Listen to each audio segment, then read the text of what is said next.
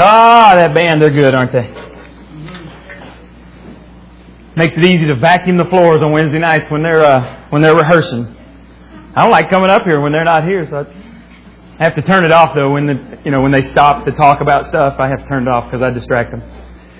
Anybody recognize this picture right here? Not the one there. It's coming up. Caught him. Vegas. Yeah, y'all are good. It took us a long time to find a Vegas picture that didn't have something inappropriate for Sunday morning church. Even in the picture of the city, it's kind of bad to do that. 30 million people visit Las Vegas every year. 850 flights a day. Why is it so popular? Gambling, money, Sin City, you name all of those things. As a percentage of people who visit the city, just guess how many actually gamble. Percentage. 40%? You are way low. 87% of the people who go there gamble, and probably the other 13% are lying. But anyway, 87% go there to gamble. Now, what is the big deal about gambling? Charles Barkley came out this week. I don't know if you're a sports fan, but he came out and said he's lost $10 million gambling. And he said, I like gambling. I'm not going to quit gambling. I just got to get it under control. He said, when I play poker, I need to do $1,000 hands instead of $10,000 hands. And he said, then I'll be all right. John Daly, the golfer, came out and said that he's lost $60 million gambling. Michael Jordan, anyway, we won't even go there. These people have a problem with gambling. What is the big deal about gambling? When you gamble, you risk something. I guess it's the excitement. Man, I work way too hard for my money. There is nothing exciting about the thought of losing my money. I cannot understand that. Even slots, I couldn't do that because that's money that I'm throwing away there. Well, a lot of people visit Las Vegas every year, but infinitely more people visit Lust Vegas. Lots and lots of people spend their time there. And during this series, we've talked a lot about people rolling the dice and gambling, trying to beat the house when it comes to sex. And what's the most important lesson you can ever learn about gambling when it comes to the house? The house, y'all learned it. The house always wins, and none of y'all learned that by experience. You learned that from someone else's experience. We won't go there. The house always wins. Why do you think it's so stinking profitable for these places in Las Vegas? Because they win. Sure, you might get 1% or actually less than 1% of people that win. You think about the 99.9% of people that are just throwing their money away. It is a very lucrative business for them, not for you. You're throwing your money away, and lots of people gamble.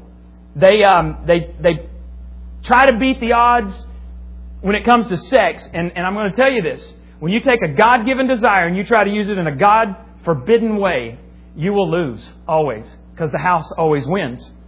Now, a lot of people will say, oh, the temptation's just so strong. I couldn't do it. I just couldn't help myself. You don't understand. I couldn't help myself. Well, is that true? Couldn't help yourself?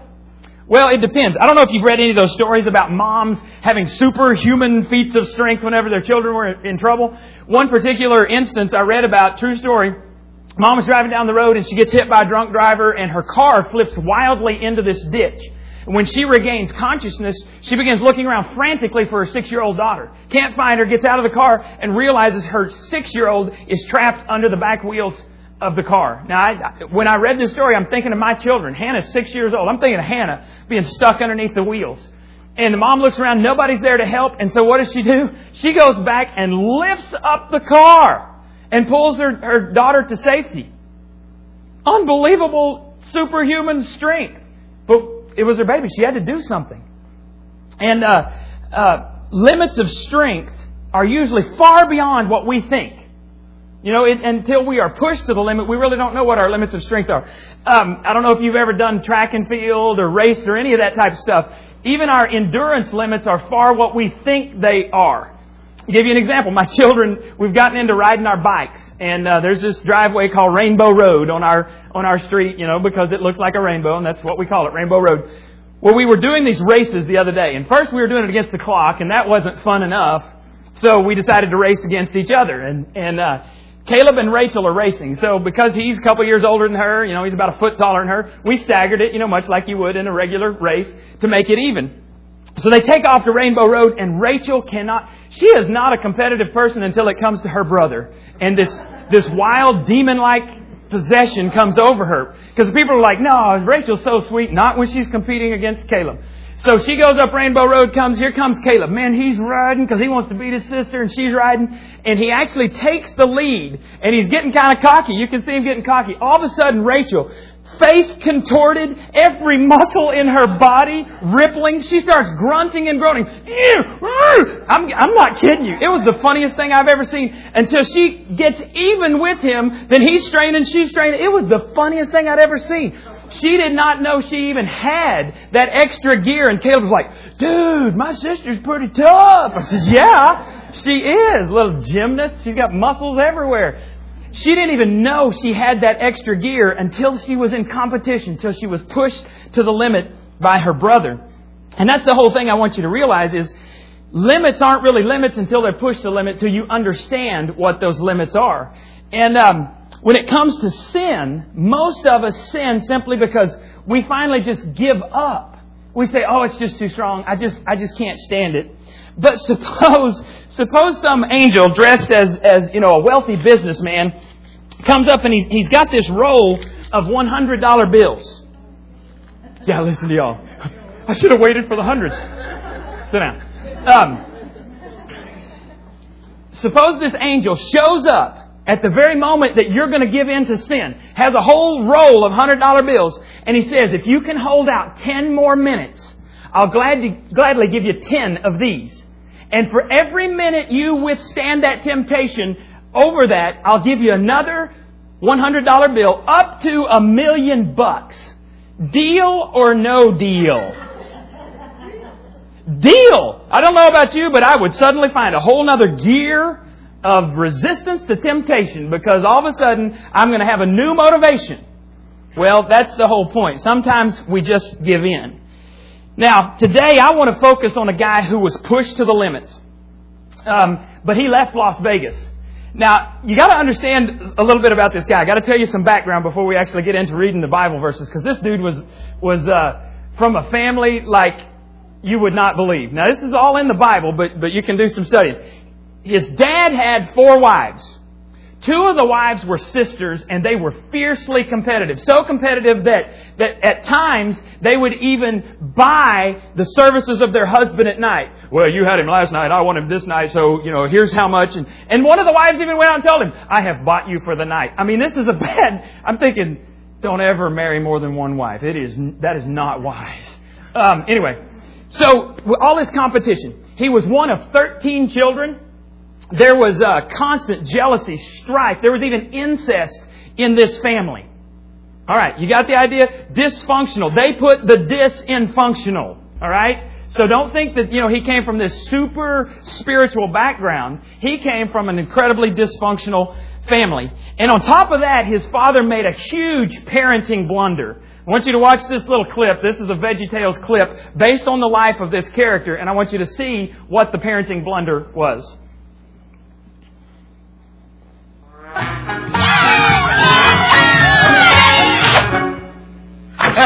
Not so fast, fellas. Before we eat, I have a special announcement. I think we all know that today is Little Joe's birthday. Baked it myself. All together. Yippee-ki-yay, today is a special day. Yippee-ki-yay, today we celebrate you. Little Joe, take a bow. Look, they made their frosting now. Little Joe, give it their rest. We all know Pa likes you the best. Yippee-ki-yay, happy ki-yay birthday, hey! Aw, you shouldn't have. Finally, we agree on something. For me? What are you waiting for? Try it on! What did we get for our birthday present? Mittens. Little Joe is wearing a vest made from the finest calf hides, perfect for riding the range or going a courting.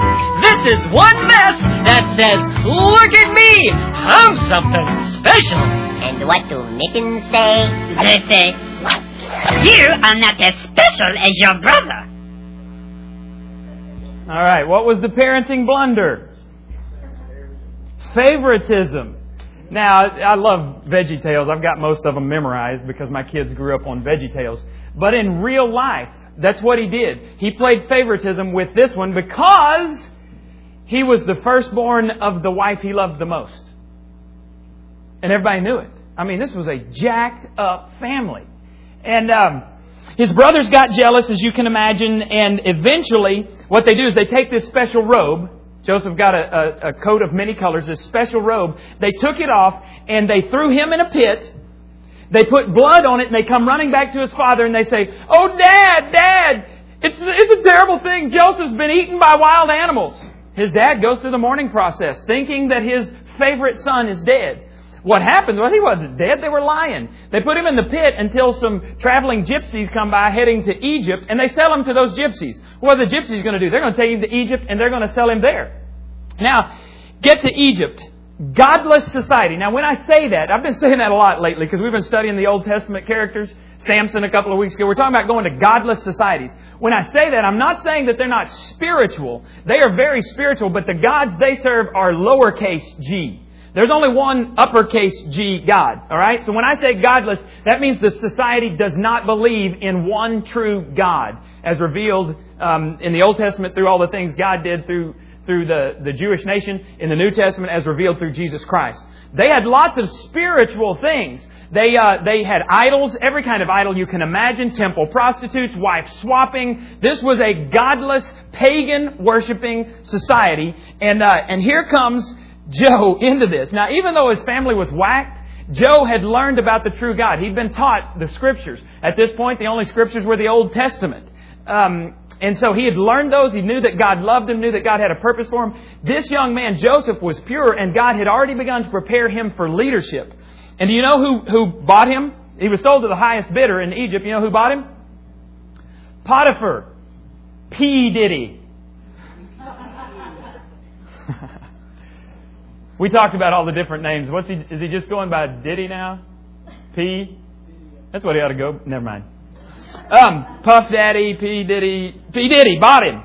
Now, you got to understand, P. Diddy was like high up in the ranks of the Egyptian society. He was in charge of the armed forces. And so if you were to go to his house, imagine Joe. Joe comes from 13 children, 4 wives, shepherds. You know, they're like the lowest of society. They're so low that the Egyptians wouldn't even give them the time of day, wouldn't even count them as persons. He comes to P. Diddy's house, his mansion. Imagine walking into P. Diddy's house, his crib. You know, they had that show, Cribs. Imagine walking into P. Diddy's crib in Egypt. All right? You can see the Sphinx statues over here. You can see the incredible columns, not like our columns that are covered up. We had to cover these up because these were hideous. But these incredible columns. They had these plush rugs on the floor. Even the finest china. You know, here comes Joseph into this society, into this house, into this mansion. And then P. Diddy's wife, Miss Egypt 500 BC. Talk about wife candy. This dude had it all. And here was Joseph in this deal. All right, she was awesome. Now we pick up the story in Genesis 39, 3 and 4. When his master saw that the Lord was with him and that the Lord gave him success in everything he did. Now, just got to stop right there and say this. Joseph did not wear an NLCCP t-shirt or forgiveness, the real F word t-shirt. You know, we've had like 4 or 5 different shirts now. We're going to do another one for our 4-year birthday coming up at the end of June, and you can buy another shirt. He didn't have the follow me to NLCC bumper sticker on his chariot. It's just his master saw that he was a hard worker, that he was a man of integrity. He saw that the Lord was with him. And because of that, look what happens. Verse 4, Joseph found favor in his eyes and became his attendant. Potiphar put him in charge of his household and entrusted to his care everything he owned. Because of his work ethic, because of his love of the Lord, his integrity, this young Jew is now running P. Diddy's mansion. Now, if you read on in the Scripture, you'll find out that the only thing that Potiphar concerned himself with every day was what he was going to eat for dinner. That's the only concern he had because Joseph was such a good worker. And life was good for P. Diddy. Life was good for Joseph.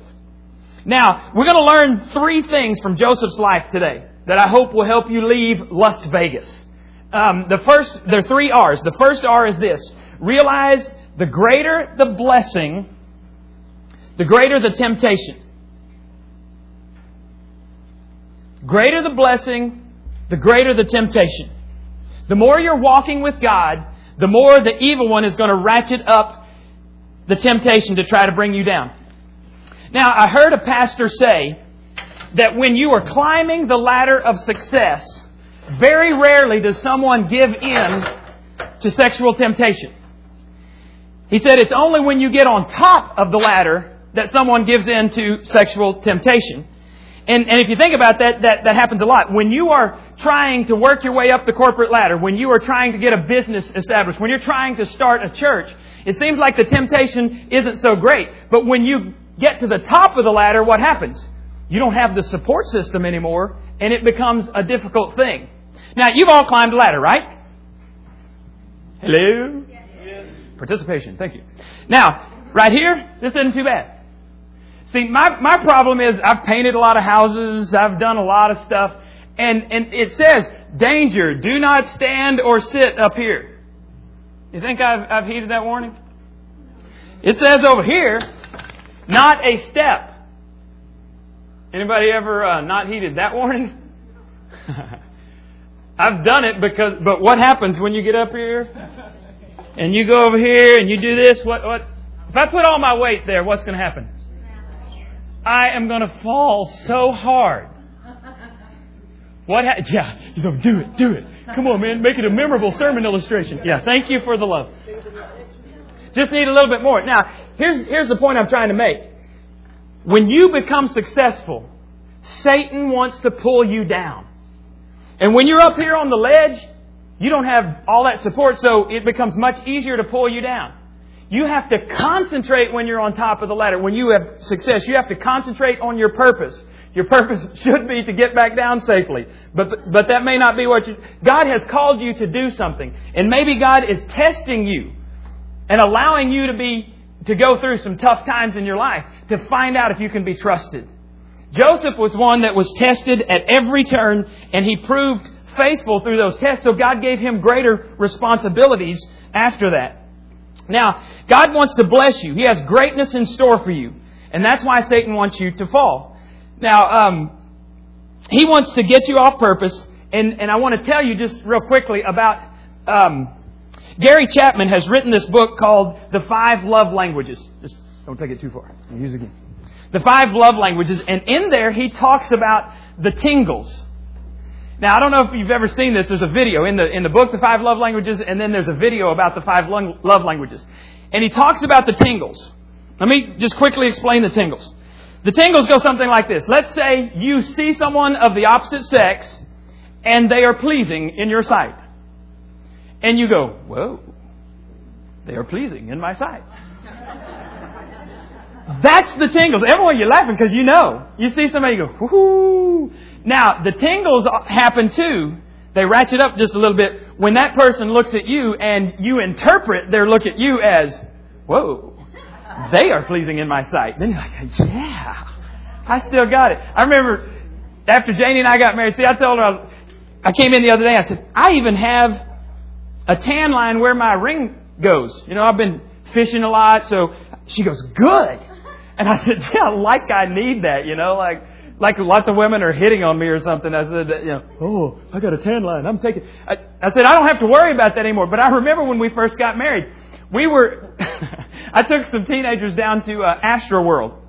And, you know, we're going around and you see all these different people and the guys are hitting on the girls. I remember that when I was in the teenager. You know, you're always trying to find somebody and you like it when somebody looks back. And I told Jane, I actually called her right after this happened because go all day. And it had been years since anybody even noticed me and smiled at me or whatever. And this one cute girl looks at me, smiles, and then looks down and sees my ring and just kind of went like that and walked off. And I said, yeah.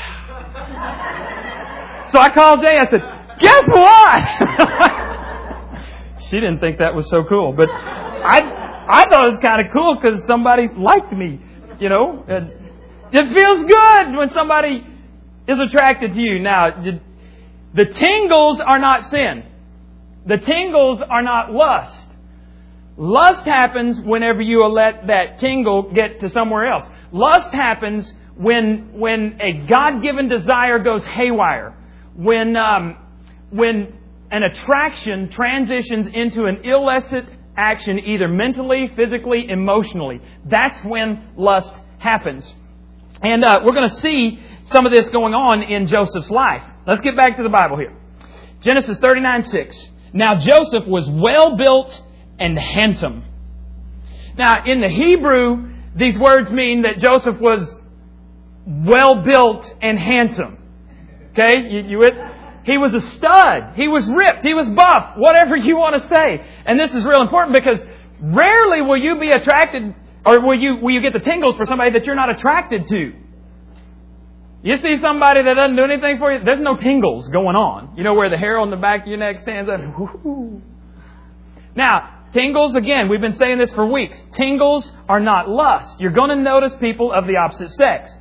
We were sitting out here, Global Night Commute last week, and we actually, Casey and I walk out in the hallway because they're not sleeping. I woke up, this is like 5 o'clock in the morning. We're just waiting until daylight so we can go home and take a shower and come back to church. So we're out here talking, and then Jason comes out there, we're talking. We got down to the little landing there, and we just sat down. We were too tired to go anywhere or do anything, so we just sat down talking. Well, then Alexis and Danae come out, and they're like, you are some weird kind of guys. But they sat down with us, and we all started having this talk. And we were talking about this whole lust thing that we've been going through as a church. And Danae was talking about different movies that they like. And she goes, yeah, Jason, I've accused him of only renting those movies that have Diane Lane. And she says it like that, Diane Lane. And then she starts explaining to me who Diane Lane is as if I don't know. And I go, oh, I know who Diane Lane is. And she goes, oh, you men are all alike. And then there was just this pause. And you see her thinking, you see the wheels turning, and she gets this little look in her eye, and she goes, of course, I'm the same way about Antonio Banderas. And I said, yeah, man, you're talking trash on us. And she doesn't care what the movie says. She doesn't even care if it's in Spanish. If it's got Antonio Banderas, she's going to watch. Doesn't have a clue. But I added that last part. I'm sorry. I took that too far. Now, you're going to notice people of the opposite sex. Noticing is not lust. So you've got to understand where to draw the line. Now, Potiphar's wife noticing Joseph, that is not a big deal. But lust happened when it went haywire. And let's look at that. She jumped on the lust superhighway. She had bug eyes. I want you to see this little video clip right here. You'll remember bug eyes if you watch this clip. Makes me treat you the way that I do. Gee, baby, ain't I good to you?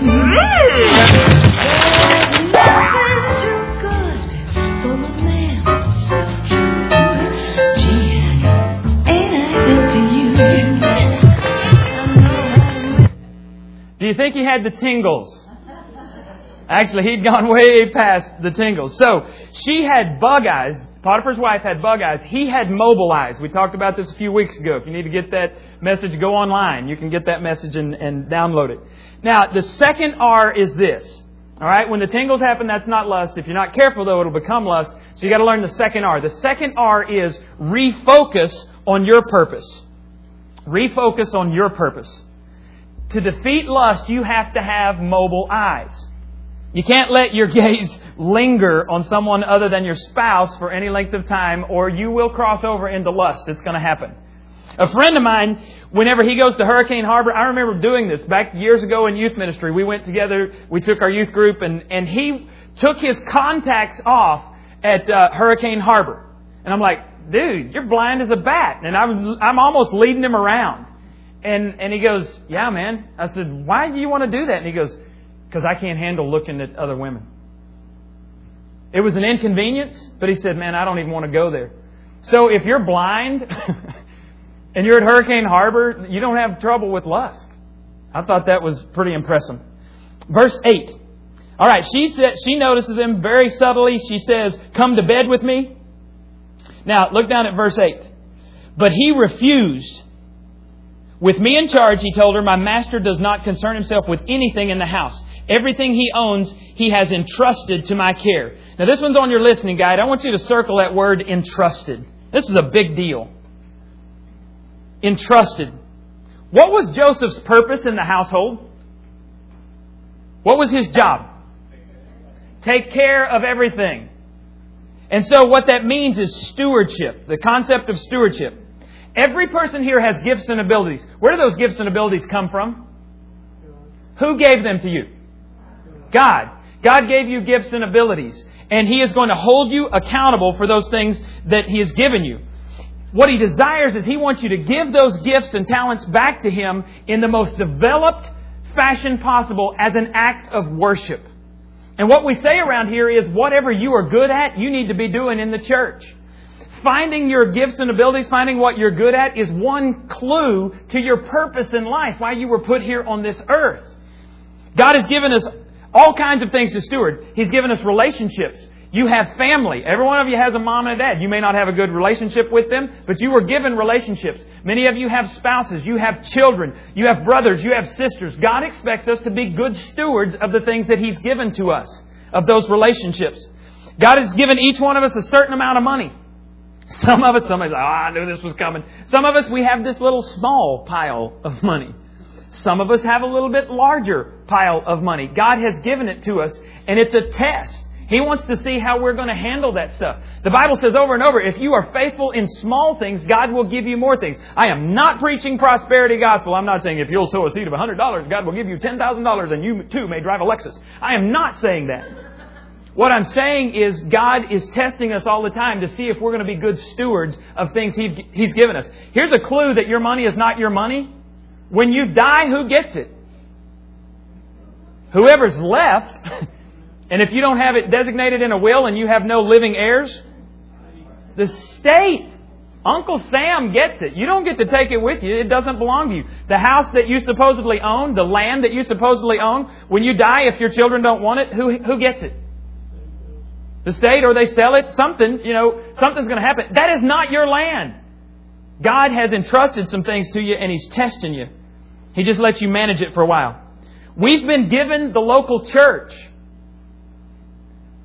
And we're going to be held accountable. We say that the local church is the hope of the world. And God's going to ask this question, did we stay our distance from the local church, or did we orbit our lives around it? That's the question God's going to ask. We're going to be held accountable for those decisions that we make. Sexuality is a gift from God, and we're to steward it wisely. God desires greatness for us in the sexual area. And the only way to achieve greatness in this area is to do things God's way. Designer sex is one man, one woman in a committed marriage relationship within the protective guardrails of marriage for a lifetime. And you see, Joseph understood stewardship, and so because he understood stewardship, some other things happened. Let's look at verse 10. And though she spoke to Joseph day after day, he refused to go to bed with her or even be with her. Many folks have read this verse and missed it, and I do not want you to miss it. You can look at it and say, oh, this happened very quickly. It was over with. Not a big deal. But scholars say that she probably tempted him daily for 10 years. Are you kidding me? Miss Egypt, 500 BC, says, go to bed with me. Lie with me. Day after day for 10 years. And the dude refused. It says he refused to even be with her. Joseph understood stewardship. He said, the only thing in this household that my master has kept from me is you. Because he has entrusted me with this task. How in the world did homeboy resist temptation for 10 years? Was it his power? No. It was the power of God living inside of him. The octane, the power of God only comes to people who live close to God. And see, this was another test. Joseph was sold into slavery, but immediately his master saw that he was trustworthy. He saw the Lord working with him, so he was moving up the ladder. And Satan did not want Joseph to get to that next rung, so he tries to pull him down. Well, what happens? Joe didn't allow lust to get leverage in his life. Verse 11. One day he went into the house to attend to his duties, and none of the household servants was inside. Dude was just doing his job. And you got to realize when it comes to lust, we always have to be on guard. I got to tell you this. Got to be real honest here. Affairs, we call them affairs, but really the Bible calls it adultery. Adultery usually happens with people that we know. Very often it happens with friends. And here's something that you really need to do. You want to talk about protective guardrails? If you have a good friend that you spend a lot of time with, never relate to the spouse of your friend without your friend around. We have some boundaries that in our church and just in my personal life that I have gone through for years. I'll never ride in the car with someone who is not my spouse or my child without somebody else there. Years ago in youth ministry, Alex used to stay after all the time when we would have an event because there's always somebody, parents don't come pick them up. Alex would stay with me, and then if the parents never would show up, we'd go get the church van and we'd take those kids home. And Alex stayed in order to protect my integrity. He was his brother's keeper in that instance. So we will never associate with somebody. I'll never counsel another man's wife without my wife present or without that other man present. There was one time we had a meeting, and I was the first one here. We had it here. I don't even remember why we had it here for some reason. And Ann shows up to the meeting. She's the second one. She stays downstairs in the car, and it's kind of funny because I went out a couple of times, tell her, and I'm calling. I mean, I'm paranoid. When something like this happens, I'm paranoid, so I'm calling, trying to get a hold of Alex. Dude, where are you? You need to get her. Wes, because Wes was coming to that meeting too. Wes, dude, get yourself here. And Ann stays out in the car, and finally she goes, I'm sorry, I'm just not coming in the building. And I said, you are a wise woman. And we laughed about it. I said, that is the right thing to do. She said, I just want people, if they drive by, I'm here. Anybody is a witness that I'm out here. I am not in the building alone with you. And you say, that may be overkill. Well, it is not overkill. We were watching Shark Week last night, and we were talking about, this one guy goes, oh, you don't get bit by sharks. You got a greater chance of being struck by lightning than being bit by a shark. And I said, not if you don't go in the water. I know 100% guarantee how I cannot be bit by a shark. I don't go in the water. Now, I'm going to, but you understand what I'm saying. So you need to have some serious boundaries around you, because it's usually a coworker, it's usually a friend's spouse. It's somebody that you know, that you develop the tingles with, and you begin to relate to them without their spouse or without your spouse, and you begin to share things that you should not share, and your hearts begin to connect, and it is a short step until you commit adultery and you sin, and you will fall off the ladder. Now, let's look at the third R. Know when to retreat. Just put run. I should have put this. Just run. Know when to run. Genesis 39:12. She caught him by his cloak and said, come to bed with me. But he left his cloak in her hand and he ran out of the house. You heard that Kenny Rogers song? Know when to hold 'em, know when to fold 'em, know when to walk away, know when to run. Now, in college I had the purest guy I've ever known. One time a friend of mine showed him a pornographic picture just to see how he would react, because the guy never cussed, never said a harsh word about anybody. Showed him a pornographic picture, and Brian Richardson walks over to his desk. There were 3 of us in this dorm room at Baylor. He walks over, gets his Bible out, starts reading the Bible frantically, closes his eyes and begins praying. And later, whenever nobody else is in the room, I'm like, dude, what in the world? He goes, man, I cannot focus on something like that. He said, so I wanted to focus on God and ask God to just erase my memory, to delete button. And I've never forgotten that. Now, I tell you that because you got to understand, Brian always was reading his Bible, always praying, incredible guy, studied like crazy. Dude would be studying when I'm in bed, He'd be studying when I'm out. I almost lost my scholarship my first year at Baylor because, so many women, so little time, Anybody call, let's play tennis, let's go jogging, whatever. I didn't care, man. School, forget that. And I almost lost all the scholarships, which means I would have been out of college. Well, Brian never went to sleep before us, but on those rare occasions that he did, the dude slept harder than anybody I've ever seen. He would begin to talk in his sleep. And so he would say things and we'd begin to carry on conversations. I have not ever seen that. Now, my daughter, Rachel, she'll talk gibberish. You go in there, sometimes I'll kiss her and she'll go, and Janie and I'll jack with her. Janie will go in and say, the roach ate the watermelon. And Rachel will go, that's fine. Now, no, not Brian. Brian would hold conversations with you. And then he'd lay down and go back to sleep. And the next morning we'd say, hey man, did you have a dream last night? And he'd go, yeah. And we'd say, was it about so-and-so? And he'd go, yes. How'd you know? Dude, you're telling us. Well, we were pretty ornery when we were freshmen in college, and so one night he goes to sleep, and I knew all about his past, and my other roommate was good friends with him, so we knew all of this stuff. Well, we decided to pretend that I'm Paula, his girlfriend. So what I do is I go and I get this cotton ball, and I run some hot water on it, and he's on the top bunk, so I'm on this chair, and I start running the cotton ball on his ear, and I'm pretending that I'm Paula licking his ear. All right? Now, Brian's never had anything like this happen to him before in his life. He's kissed her, and held her hand and all that stuff, but he's not ever had... And he sits straight up in bed, eyes wide open, and he goes, "What are you doing?" And I said, It's all right, sweetie. It's just me, Paula. And he goes, his eyes are... He goes, "Paula?" And I lost it. I'm laughing. And so I lean over to Rick, my other roommate, and I said, "Does Paula have a pet?" And he goes, "Yeah, she's got a dog named Gidget." And I said, "Man, we're going for this deal." So I said, "Brian, here's Gidget." And I kind of hit him right here in his hip with my hand. And he goes, "Gidget?" And I said, "Why don't you pet her?" Homeboy starts rubbing my hand.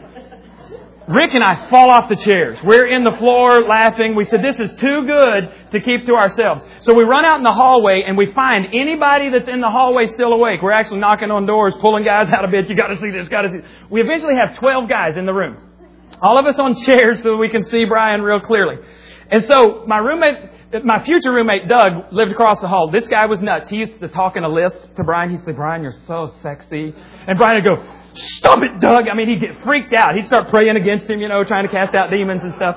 And Doug would actually walk up to him and he'd say, "Brian, I like your tushy." And he would grab his rear and Brian would slap him. And, they're almost duking it out. Well, then, I'm not kidding. Brian would run up and down the hallway. Somebody new would come in and they're like, "What's going on?" Because you hear Brian go, "Whoa!" He runs by the door, the Doppler effect. "Whoa!" And then Doug's going behind him, "Brian." And I said, "Oh man, just blow that off," because Doug's nuts. And Brian would really freak out. Well, Doug comes in and he goes, "Dude, get out of the way." He knocks me out of the chair. He goes, "I want to be Paula." so he starts rubbing Brian on the chest. And I'm going, "Man, you are way out there, dude." And he's going, "Brian, what are you?" He's going, "Paula, what are you doing?" And Doug's going, "I just can't keep my hands off of you, Brian." And he's like, "Paula, you need to calm down." And Doug he goes, "Watch this." He goes, "Brian, can I get in bed with you?" And Brian goes, "No." He goes, "Why not? I can't resist you. Why not?" And he kept saying, "No, Paula, no, stop." Well, Doug just decides to go for it, starts crawling in bed with Brian. Brian knocks him out of bed, sits straight up and goes, "No, 1 Corinthians, flee from sexual sin." 12 guys fall on the floor laughing. I have never seen someone quote Scripture in their sleep before. Next day we're telling him about it, and he's going, "Oh, y'all don't know about my dream." We said, "Was Paula there? Was Gidget there? Did she try to get in bed with you?" And he's going... Now, I tell you that because Joseph did what Brian did. Brian quoting Scripture. That's amazing to me in his sleep. Joseph did that. He ran. My freshman year at college, we had a philosophy class. And one of these girls was saying, sometimes you can't help having sex. And I remember saying, "Well, that's not what my daddy told me." I can't tell you what my daddy told me, but basically it involved not getting in those positions, something like that. And so I said, "You couldn't help it?" So what I've been telling people since then is, if you run, run. Miles. Literally. I've never seen anyone give in to the tingles and give in to lust when they're running a marathon. Or right after they finish the marathon. Literally run. Get busy running. Get yourself out of that situation. Now, have you ever thought about why sexual sin leaves us isolated, leaves us lonely, leaves us with guilt and shame? Have you ever thought about that? It's because sex is a God thing. And you cannot do a God-given gift in a God-forbidden way and expect to have success, happiness, anything in your life. So I have a question for you today as we finish up. Who is Potiphar's wife in your life? Could be a spouse of a friend. Could be a website. Could be a club. Could be a pornographic magazine. Who is Potiphar's wife in your life? Now, when are you going to quit trying to hide things come clean and get some help. Joseph was falsely accused. He was thrown into jail for this deal with Potiphar's wife. But in jail, the jailer saw that God was with him, and he became captain of the inmates.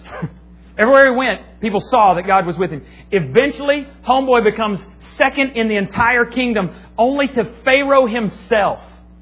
Unbelievable what God did in his life. He walked up there, though. He kept going up the ladder because God found out he could be trusted. So many of us have been unfaithful that God can't give us more. Who's Potiphar's wife in your life? Now, I want you to take your registration cards, fill those out real quickly. And then on the back, I want you to do just a couple of things.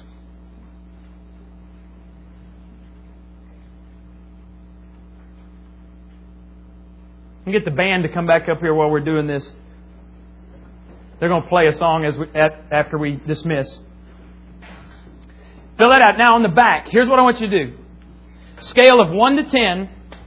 I want you to write down whatever your area of struggle is. Not write it down. I don't want to know what your area of struggle is. But I mean on a scale of 1 to 10, I want you to put where your level of problem is. 1 is I've got no problem with anything.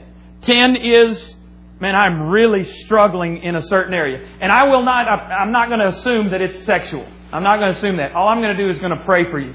But 1 to 10, because Satan knows your area, you know your area that you always struggle in. Whatever it is, you know, could be anger, could be lust, sexual lust, could be drugs, whatever it is. There's some area.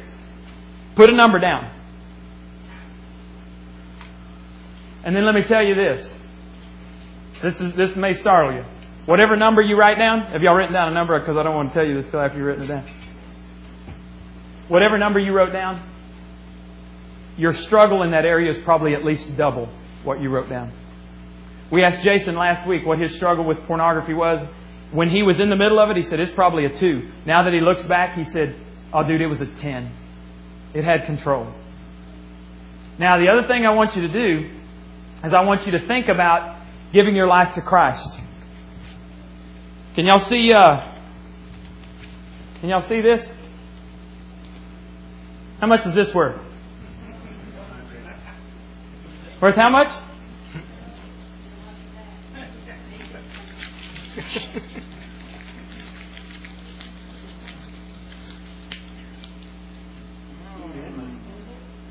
How much is it worth now?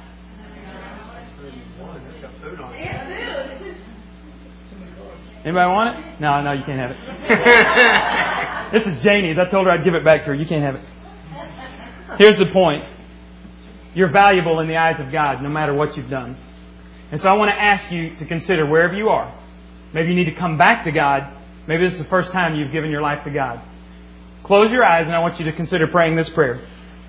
God, here's my heart. The Bible says in Romans 10:13, if you call on the name of the Lord, you will be saved. So in your mind, just pray, God, here's my heart. If you just prayed that, I want you to write that on the back of your card. We always try to do something, give you something to do right at the end of the service. Write that, God, here's my heart. Father, thank you for a chance to study something that affects all of our lives, whether we want to admit it or not. Give us the power to overcome it. In Jesus' name we pray. Amen. You're dismissed.